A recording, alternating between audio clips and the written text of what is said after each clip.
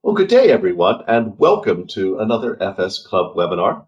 It's my delight today to be hosting Mark Field. Mark's the former MP for the City of Westminster. You've read his CV. We'll get into that in a moment.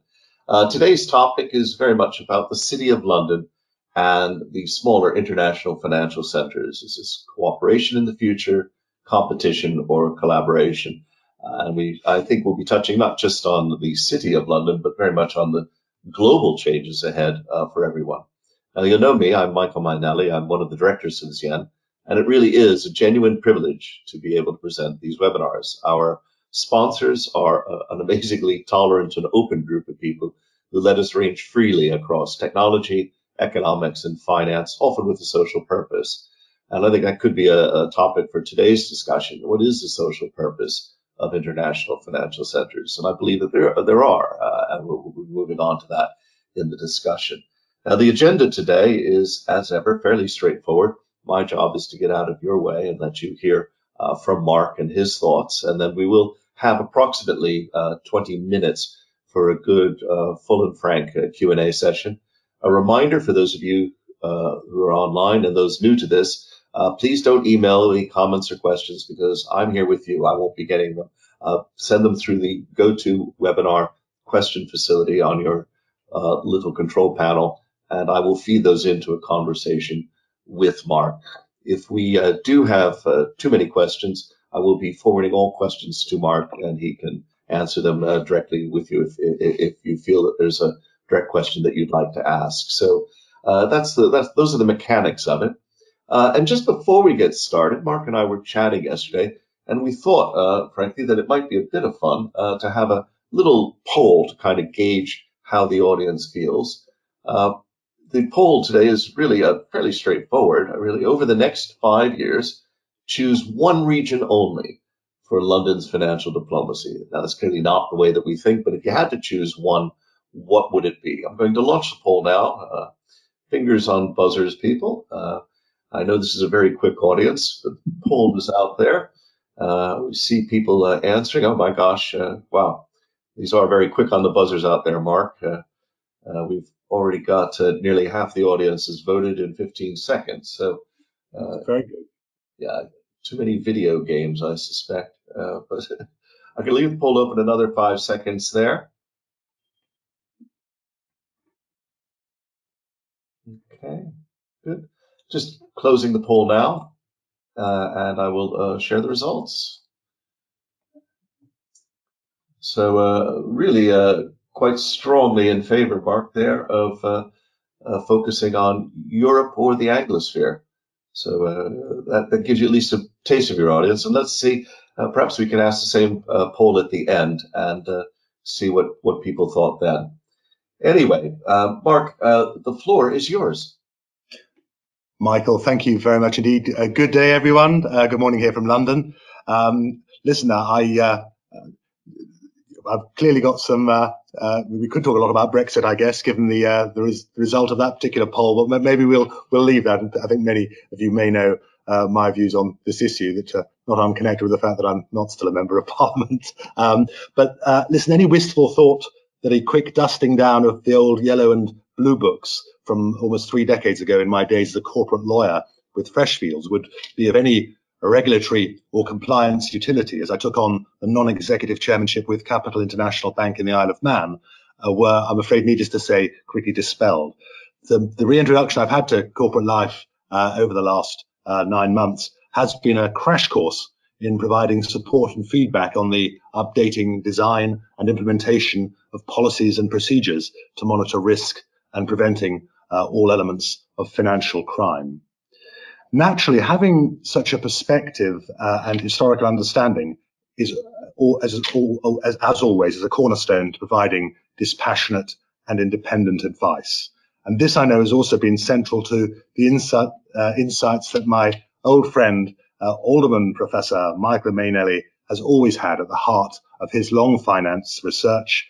And I've known the CIEN team for well over a decade, and their thought-provoking sense of perspective has helped me formulate distinctive views as a legislator and policymaker in the course of and in the aftermath of the last financial crisis.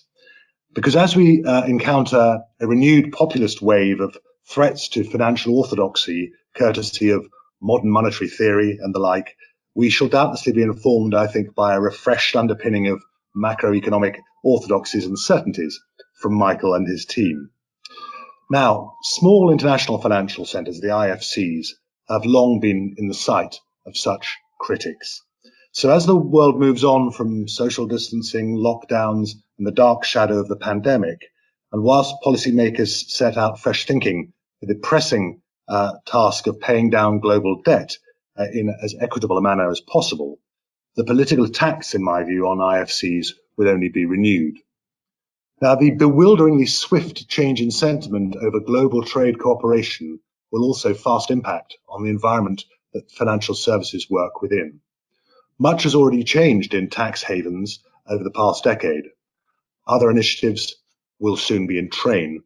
From another of my post-parliamentary roles as a senior advisor to the Cayman Islands Government Office here in London, we are ensuring a regime of transparency in public registers of beneficial ownership, whose implementation will rightly be coordinated internationally.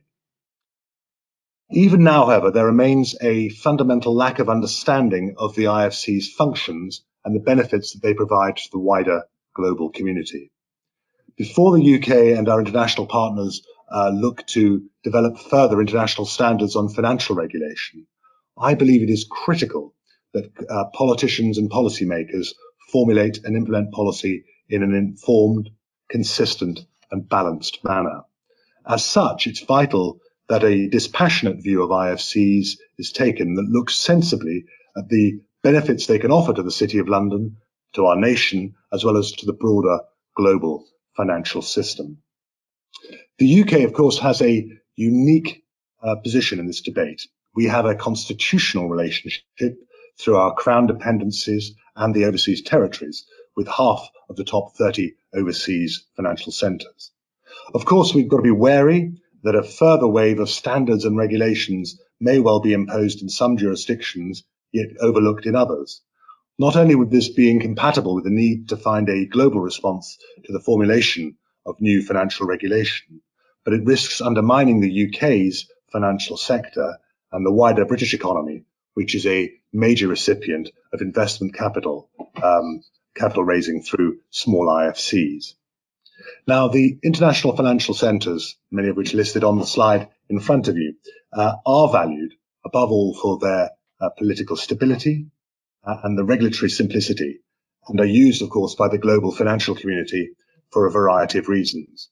They include the benefit of a familiar legal system, of course. The ones close to our own hearts use English common law.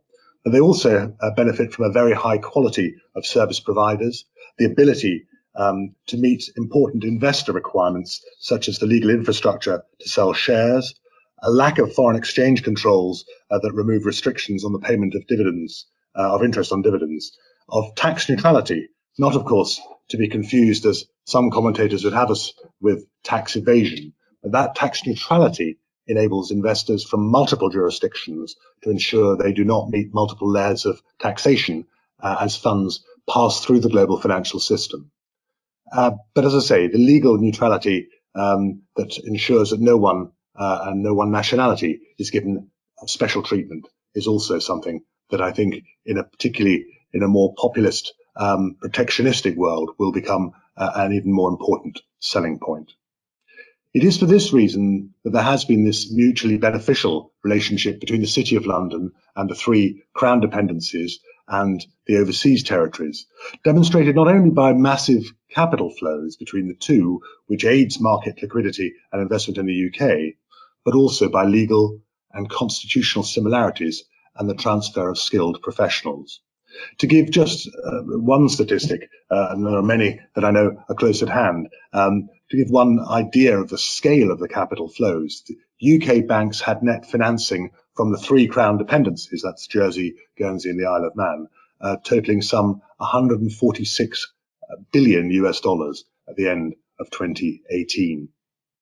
These benefits, I think, are often overlooked or perhaps conveniently ignored.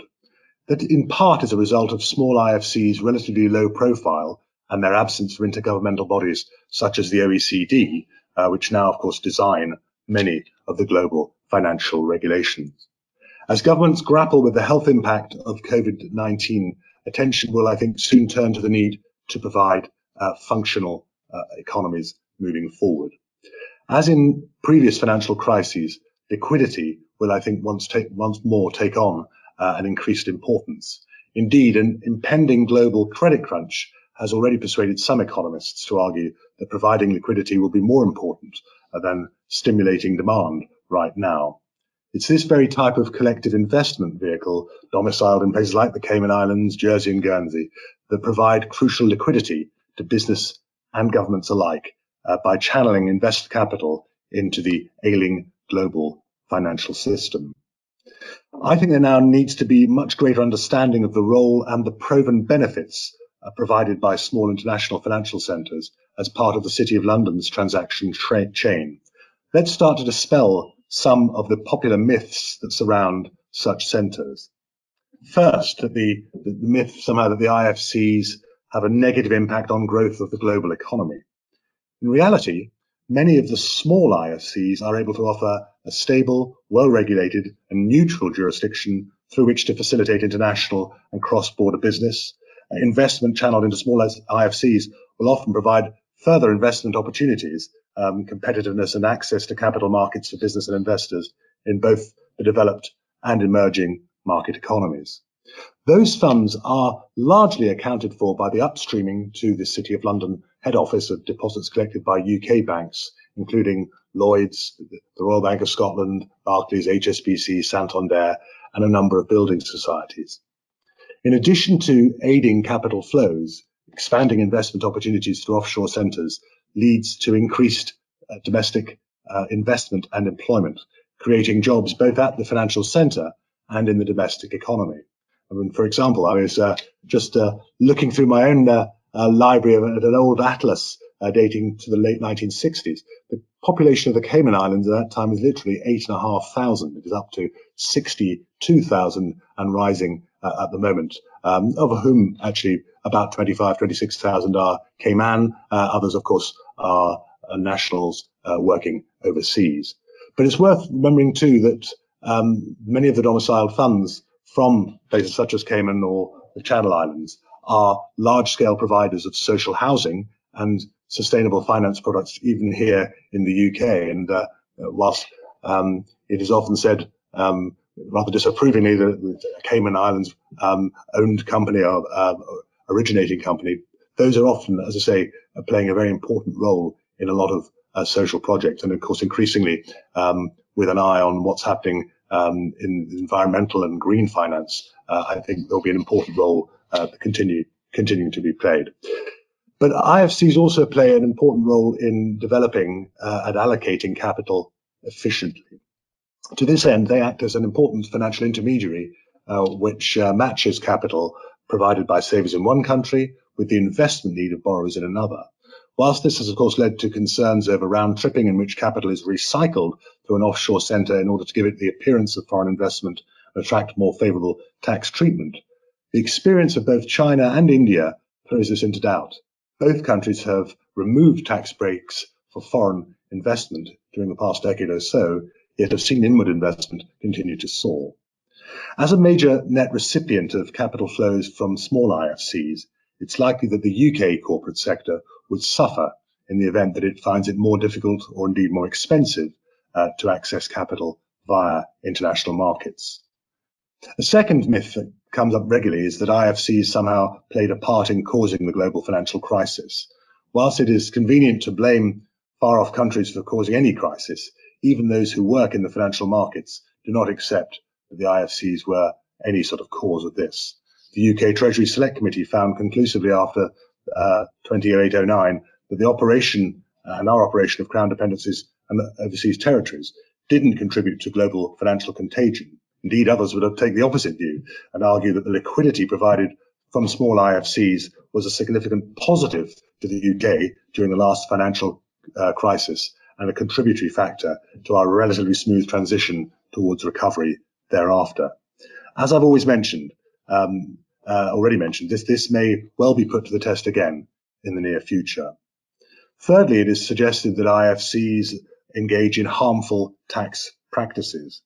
In my view, concerns about the UK's tax base being stripped by unfair competition have always been overstated.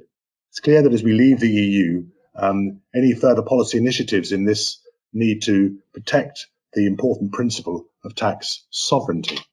Ironically, of course, at the very moment that the UK has drawn stumps on EU membership, it is the EU Commission that has introduced its tax blacklist project designed to impose EU tax policies on over 60 sovereign nations across the world, not just tax havens, as I said, but countries from the UAE to South Korea are included. Now, in fairness, it is worth noting that cross-border coordination on tax, money laundering and counter-terrorism financing has, of course, been in place courtesy of initiatives now from the 37 nations of the OECD and the Financial Action Task Force for some 2 decades or more. The Obama administration, of course, unilaterally imposed the FATCA, which required other countries to collect data to assist US tax collection, US citizens and corporations domiciled elsewhere. However, the EU's initial tax blacklist plan was thwarted by OECD pressure some 5 years ago. But having returned from the drawing board, its relaunched proposal in the following year, in 2016, rested upon 3 pillars of tax transparency, fair taxation, and compliance with the base erosion and profit shifting requirements that the Organisation for Economic Cooperation and Development had long stood up for. Unfortunately, one of the unintended consequences of Brexit is that the UK's voice, and in particular that of the City of London, will no longer be heard standing up against what is likely to be an unprecedented subjective power grab that may well inadvertently adversely impact the UK's international financial centres.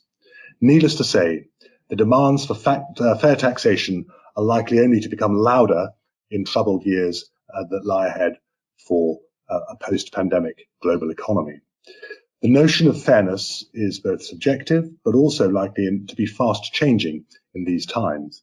The most intrusive aspect of the EU's insistence on fair taxation is the need for countries with low corporate taxation regimes to adopt economic substance in order to qualify for double tax relief or regulatory equivalence.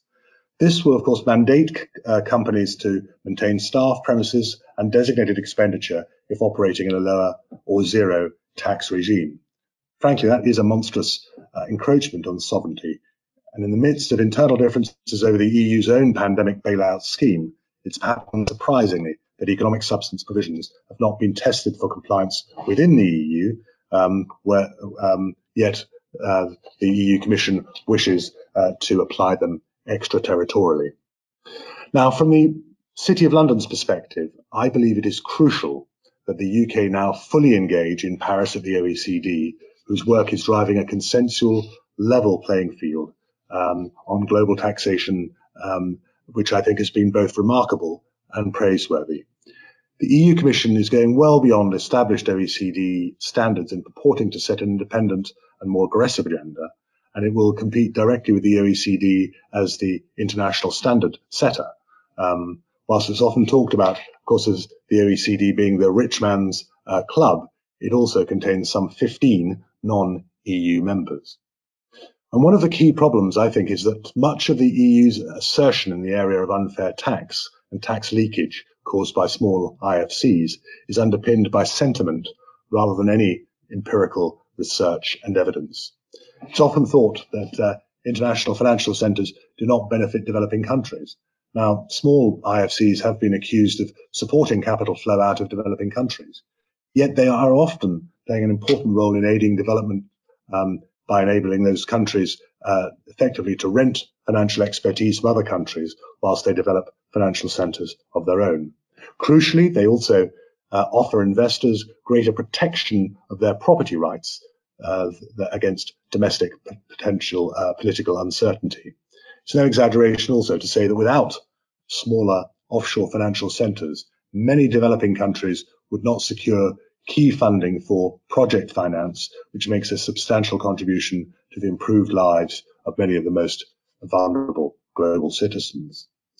Furthermore, the Financial Action Task Force over the past decade has given many of the IFCs a positive assessment in meeting their own independent recommendations on anti-money laundering and terrorism finance. In fact, centres such as the Channel Islands perform better in fighting financial crime when compared with major countries such as France, Italy, the US, or even, dare I say it, the UK. So if the EU continues down this path of selective blacklisting amidst its own selective criteria, what will this mean for the hope of the international standards in the financial services sphere? I think that we should stand behind the OECD in championing a consensual cooperative path on tax policy development in the decade ahead. Build upon the work that has happened over the last 10 to 12 years, because if this approach is now torn up and the EU imposes a politically driven domestic policy on others without consultation, it's surely naive to think that the US, China, or ASEAN will simply allow the EU to build a global framework suiting its own interests without retaliation. We've already seen the early and quite damaging signs of tit-for-tat retaliation in the imposition of, as the US and China trade skirmish plays out. Surely it isn't only free traders amongst us who believe that cooperation rather than conflict, particularly on tariffs, is the right way forward.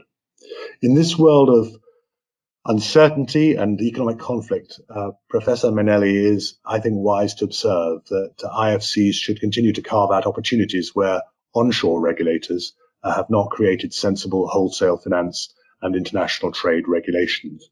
IFCs walk on what he describes as a tightrope of paradoxical claims, small and nimble enough on the one hand to execute rapid change when laws impede sensible decisions, but also presenting themselves as havens of stability in avoiding hasty and populist legislation.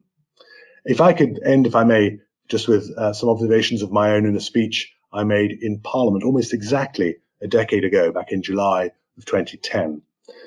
Whilst it's inevitable that governments will attempt to prevent further financial crises occurring, and that this will inevitably result in the development of global standards, it is also critical that politicians and policymakers do not depart from the need to formulate and implement policy in an informed, consistent, and balanced manner. When it comes to our own naked self-interest, it would be foolish of the UK to ignore the proven benefits provided by small international financial centres as part of the City of London's world-class operations. Thank you. Mark, well, that was absolutely fascinating, and thank you so much for keeping to time as well, which gives us plenty of time for questions. We've got quite a few comments already. Again, please do send your comments or questions in quickly. We've got 50 people online, so a bit of time here. Well, I'll kick off, actually. We've got somebody out in the Channel Islands, a regular listener, viewer, Bob McDowell. Bob points out that the IFCs do not have liquidity and therefore require collaboration with major financial centres like London. And he's curious, do you think that more regulatory collaboration with the UK is necessary? Will this emerge post-Brexit as crown dependencies financially and economically align themselves with the UK? Well, I hope so. I mean, obviously, we are in very uncertain times. We are, as I say, touched on it, we're in a world where populism, but also protectionism, may become much more of a watchword. And I take the view, I've always taken the view that whether it's crown dependencies or overseas territories, they are part of the UK family. I know not technically, I'll be shouted down from Jersey or Guernsey very quickly. Not technically part of the UK, but I think you know what I mean. But part of the broader family, not least because of all the issues that I've referred to, the idea of the rule of law and a reliable legal system of tax neutrality and the like. And I personally think that we need to make sure that we find ways of working closely together. The regulatory framework is going to be one where we're going to have, as I say, let's say we're leading the European Union. Clearly, we're not going to be at the table in that regard. But I do think we need to try and work towards international norms. And I think one of the dangers with running down a task very quickly of bringing new compliance and regulation on board here is that we will actually disadvantage our own markets. But no, I'm very hopeful that again, looking at the way that these crown dependencies operate with significant levels of expertise in each of the particular islands there, that they should look towards the city as being very much a safe haven for ongoing cooperation. Bob raises an interesting point here in a lot of ways, and you focused, and I think quite rightly, on tax neutrality, Mark. It is that neutrality element, and I find it difficult often to explain to people who have been listening to like Nicholas Shaxson and others who sort of rail about tax. In one sense, the truth is IFCs make international business much easier by simplifying and allowing bilateral arrangements. And there are some timing differences in tax. I certainly see that, but by and large, they're not tax evasion elements.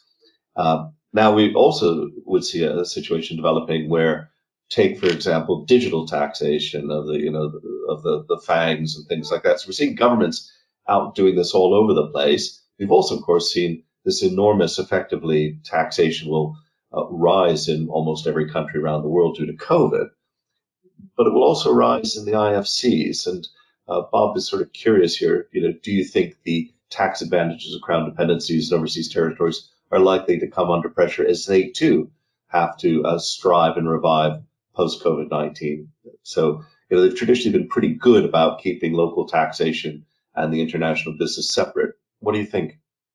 Well, I mean, obviously, time will tell. I mean, clearly, the business models of any of the IFCs goes back to your point that I quoted from in my speech, Michael. On the one hand, they say, well, listen, we're nimble enough to be able to adapt very quickly, but equally they would regard themselves as being bastions of some sort of certainty.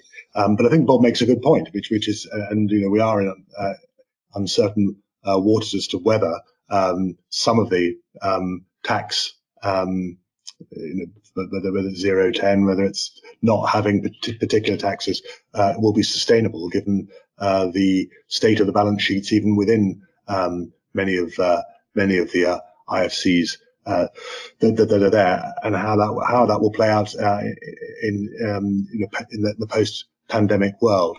But yes, we are going to see clearly more of a tax burden. But I think the issue of tax neutrality is important, and as you rightly say, having double tax agreements and being able to have those in a very simplistic way assists the flow of global trade and global finance. Now, if one of the long-term impacts of this pandemic is we'll get much more inward-looking, I think that's a very undesirable state of affairs. But I'm well aware, as you are, Michael, from the history of the City of London. The city was the world global capital for finance up until the calamity of August 1914. We went into the First World War.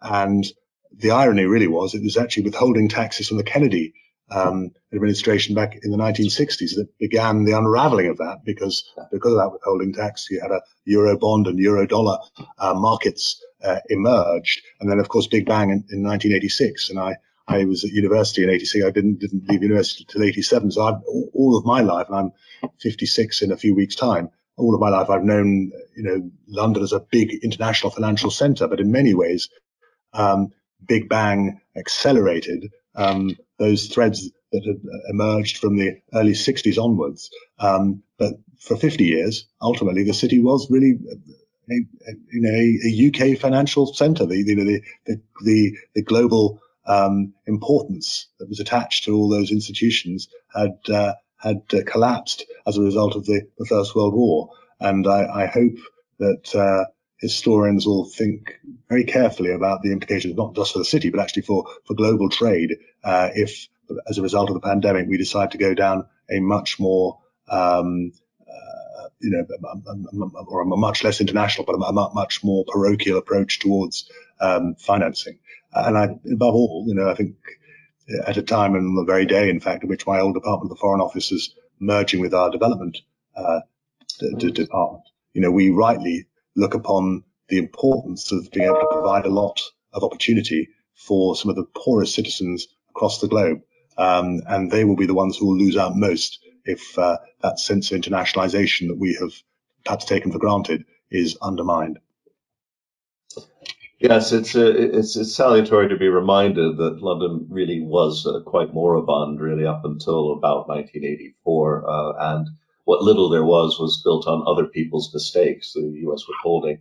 In fact, in many ways, we're built much more on other people's mistakes than we've built on any uh, deliberate purpose. And in some ways, IFCs too exist because of the confusion that is induced by short-term thinking. But we've got a couple more comments out here. An interesting one. I have to take this one and bounce it to the top of the queue. Is from a dear friend, Bevan Killick. And the reason I have to bounce it to the top of the queue is Bevan's dialing in from New Zealand, and I want to take his question before he goes to bed. And it's very much in line with your point here about internationalism. How do you rate the significance, Mark, of the CANS UK initiative, bringing greater collaboration between the UK, Canada, Australia, and New Zealand? Obviously, I feel positive about it. I should say to Bevan, I've up until 2 years ago, I'd never been to New Zealand, and I had 2 visits there as a minister. So I got out to the Northland up in Waukegan, and went down to South Island and Nelson. So it's a beautiful place, and but it is a hell of a schlep to get to, as you know, and being either 11 or 13 hours ahead of us makes it difficult at the best of times. Listen, of course, I feel positive about the implications of working together. It goes back to the initial question about strengthening the relation with the Anglosphere. I also think that, clearly insofar as we are moving into a world, which, to be honest, I would slightly regret. I don't see China as being the big enemy, but if we're moving into a world which looks as though we increasingly are of a trade war, but also a Cold War with China in place, it's very clear that the relationship that we have with New Zealand, with Australia, the Five Eyes relationship that takes in the US and Canada will be important, not just in security terms, but increasingly in trading terms. And I was very aware from the conversations that I had with my counterparts in both Australia and in New Zealand, that obviously the strength of China increasingly economically, diplomatically and militarily, particularly around the Pacific Islands, where a huge amount of investment goes into place, was one that we all needed to recognize was something that we had to work together on. And so the Five Eyes relationship is important.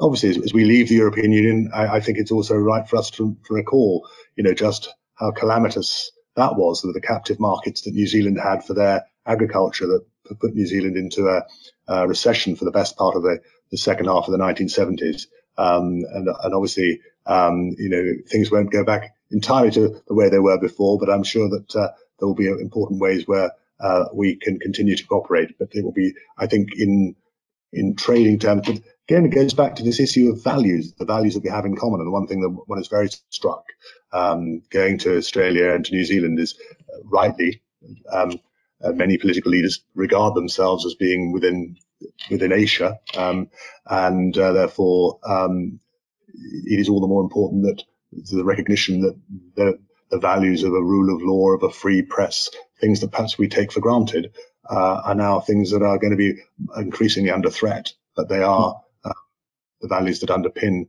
the strength of the relationship between those countries of the Anglosphere. Well, I must say, Kanzooks sounds a bit to me like a 1950s cartoon swear word. Kanzooks, Batman.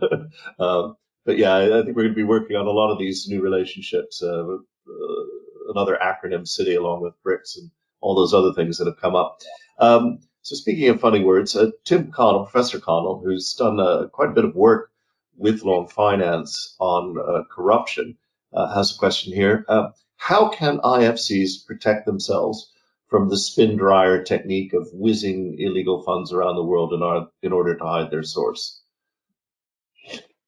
Well, I think, Tim, with some difficulty, but in many ways, because the scrutiny is greater when it comes to money laundering, terrorism finance, or generally sort of tax evasion matters, the IFCs have to take a view. Either they're going to take a view that they will be open to all funds, or they're going to put the structures in place, structures that will be independently assessed and monitored to ensure that is not the case. And going back again to what I was saying earlier on, and one of the things I've been very struck by in a role now as a non-executive chairman of a couple of companies is a realization of just how, particularly where technology is an integral part of the business offering, just how robust those protections are. But in many ways, as you say, you're as strong as your weakest link, and therefore it is all the more important that the particular IFCs are able to provide that level of comfort, but that means sort of being very much ahead of the game in a way that I think a number of international financial centres have proven themselves to be in many of these areas. It's always surprised me, Mark, that there hasn't been sort of a branding approach to this where, I don't know, a dozen IFCs have pulled away from the pack very clearly. It's always been this sort of almost negative, FATF said this or OECD said that. You had to dig into it quite deeply, and you've dealt a lot on just kind of general reputation. I guess I know where Jersey is. It seems okay. But we've never really seen this hard crust of kind of good IFCs emerge. Do you think that might happen post-COVID? I don't know. And I think one of the reasons that hasn't happened is that there has been a sense that if you just try and undermine your neighbour to say that your regulation is better, than actually you're playing the hands of critics who won't want to see any of the nuances, but will actually just want to concentrate on some of the negativity that comes into place. I think what may happen post-COVID is not so much having a branding or having a Premier League and a second and third tier in quite that way, but I think where there will be some strength of cooperation in particular sectors. So, for example, whether it's the gaming sector, which again comes with a certain amount of controversy and is by no means exclusively at the IFC level, but obviously a number of IFCs have got some strength in that area. May well be investment funds, the private equity funds, to try and work closely together and to develop a brand according to products. And as I alluded to as well, I think the whole issue around sustainable finance, green finance, clearly something that is going to be regarded as important, but politically very salient in the years to come. That seems to be a good area where, particularly with the investment fund dominance, that there will be one or two of the IFCs who will be able to make a name for themselves in that sort of sphere. Mark, a couple of listeners are interested in your thoughts on data sharing. So take, for example, we seem to have different regimes around the world. So we've got GDPR in Europe. China and India seem to think that data is the states. The Americans are a bit anarchic. This seems to me as a future battleground as well. Where do you think IFCs should be standing on these issues? It is interesting. I'm not sure necessarily that there will be a particular role that IFCs will have on this, but it does seem to me at a fundamental level that, as you say, there is not going to be a global norm on data sharing that is going to emerge. And it's also the case that, we shouldn't necessarily assume that all the countries that we regularly have strong dealings with will necessarily be on our side of the divide on this. And as you say, you touched on two very large nations, China and India, but there are a number of other countries, I think, in Asia that will take a more or less liberal view towards data sharing than would be regarded as a Western norm. So I think probably from that perspective, the IFCs will be reluctant to be seen to side with one or any other as far as data sharing is concerned. But the whole issues around big data, I agree with you. I think it's one of the biggest issues that we face, both for public confidence, but also I think the risk is we put into place a set of norms, or we regard as norms, and also the tax treatment of to technology companies, which could quite quickly unravel. And I think that the danger is, again, if we're standing up for a values-based approach towards this sort of issue, we need to work together with those who buy into our values. And the danger is there would be too much of an opportunity for arbitrage, I think, if we have particularly strict rules, given the importance of technology and the desire for many jurisdictions to have large technology operators working within them. And we're seeing this as played out in a small way, obviously, so far with Huawei, with the idea of TikTok having their European base here in the UK. I understand many of the criticisms that are being put forward by elements within my party, but equally, it is, I think, important that we, as far as possible, try to engage China in as many ways as we can. And I think part of diplomacy is to find areas where there is at least common thinking or common understanding about some of the dangers, whether it's terrorism financing, illegal wildlife trade, climate change, and try and build up a body of trust, as opposed to just look upon this as being a problem and try and block off any sort of engagement. Ranil Pereira points out that many financial firms locate in London because from London they're able to passport, i.e. offer financial services throughout the EU without applying for authorization in those countries. EU financial centres which have sought to wrest from London its position as the world's leading financial centre are likely to resist allowing passporting post-Brexit. What can be done to allow London to continue to be the world's leading financial centre? This, of course, is the number of the problem, as you say, the lack of passporting for understandable reasons. And I guess one level, one of the interesting things that's happened in the last 4 years since the Brexit vote is that no single mainland European jurisdiction has been able to move rapidly ahead, be seen as the rival to London in many ways. The critical mass that London has is something we still shouldn't underestimate, a place in which people like to work. But equally, that lack of passporting will become an issue, particularly if a lot of professional services firms become very cost conscious. I think many of the larger operations have just took the view as soon as it was evident that we were heading for a hardish Brexit. The view was, right, okay, that's part of the cost of doing business in London. We will have a London base. We will have obviously some sort of operation also within the EU 27 area. That may not be a luxury that London can rely upon going forward. So I think it is going to be fairly problematic. That said, again, we will inevitably want to work together to ensure that ongoing compliance and regulation in the broader financial and professional services sphere remains fairly well aligned. And my instinct has always been that the reality of that situation, given the importance of London as a financial and a capital market centre for the rest of the EU, is that sort of de facto we will have a seat at the table, even if we're not actually out in Brussels, but the work will be done at senior level to try and ensure that there is an ongoing level of equivalence. But again, we run the risk of the desire, particularly in new sectors that emerge, for arbitrage, which will make that much more difficult for London.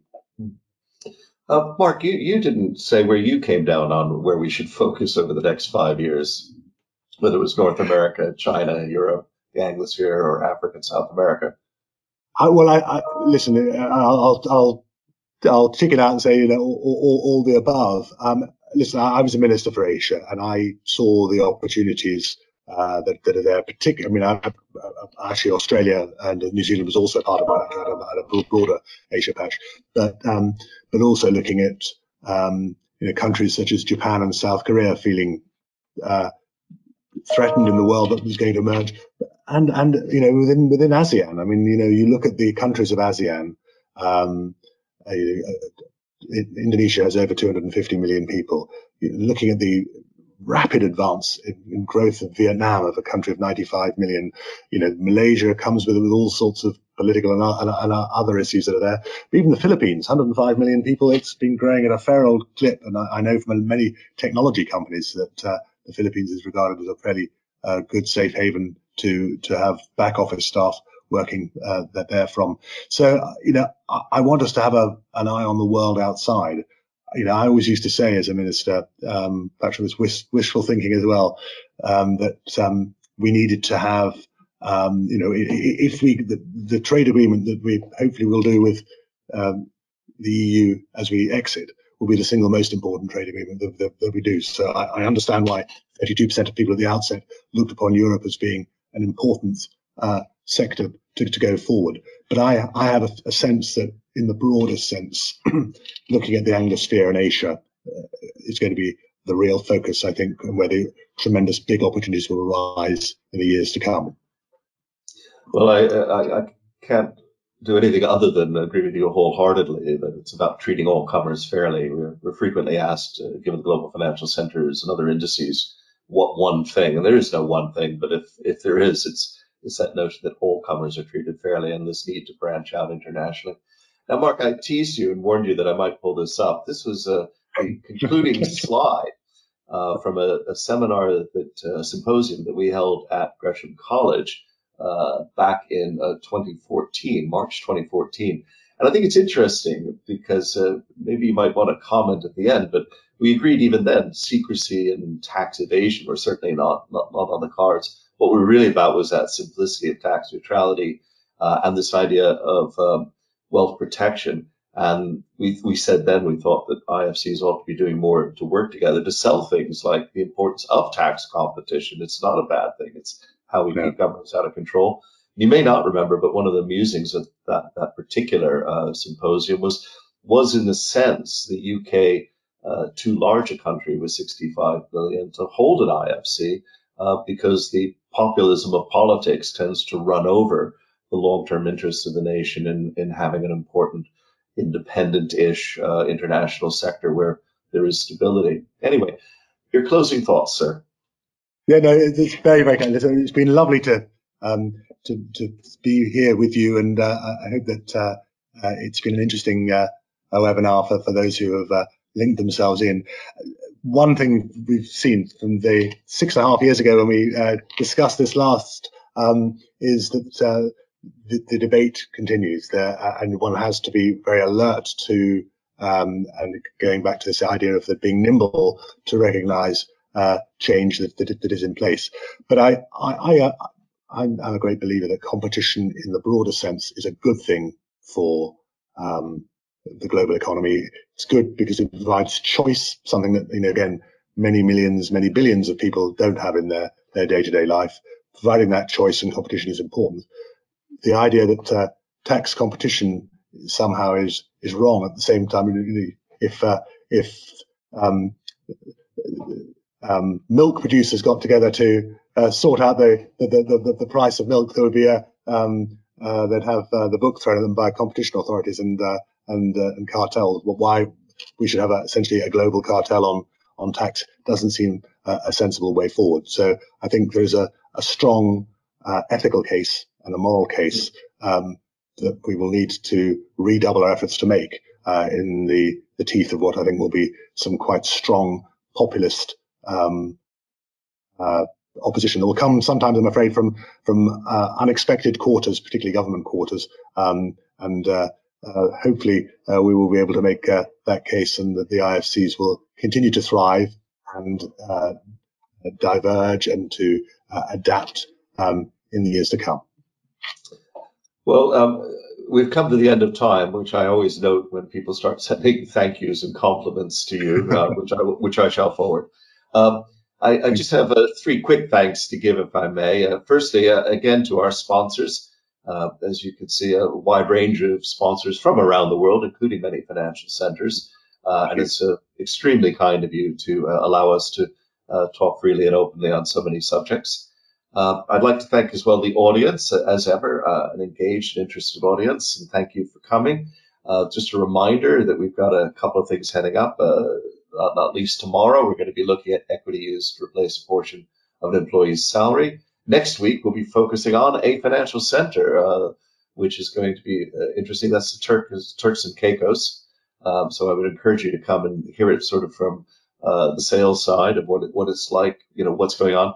And quite intriguingly, the Turks and Caicos, for those of you who haven't kept track of it, has rocketed over the last 5 years as an IFC.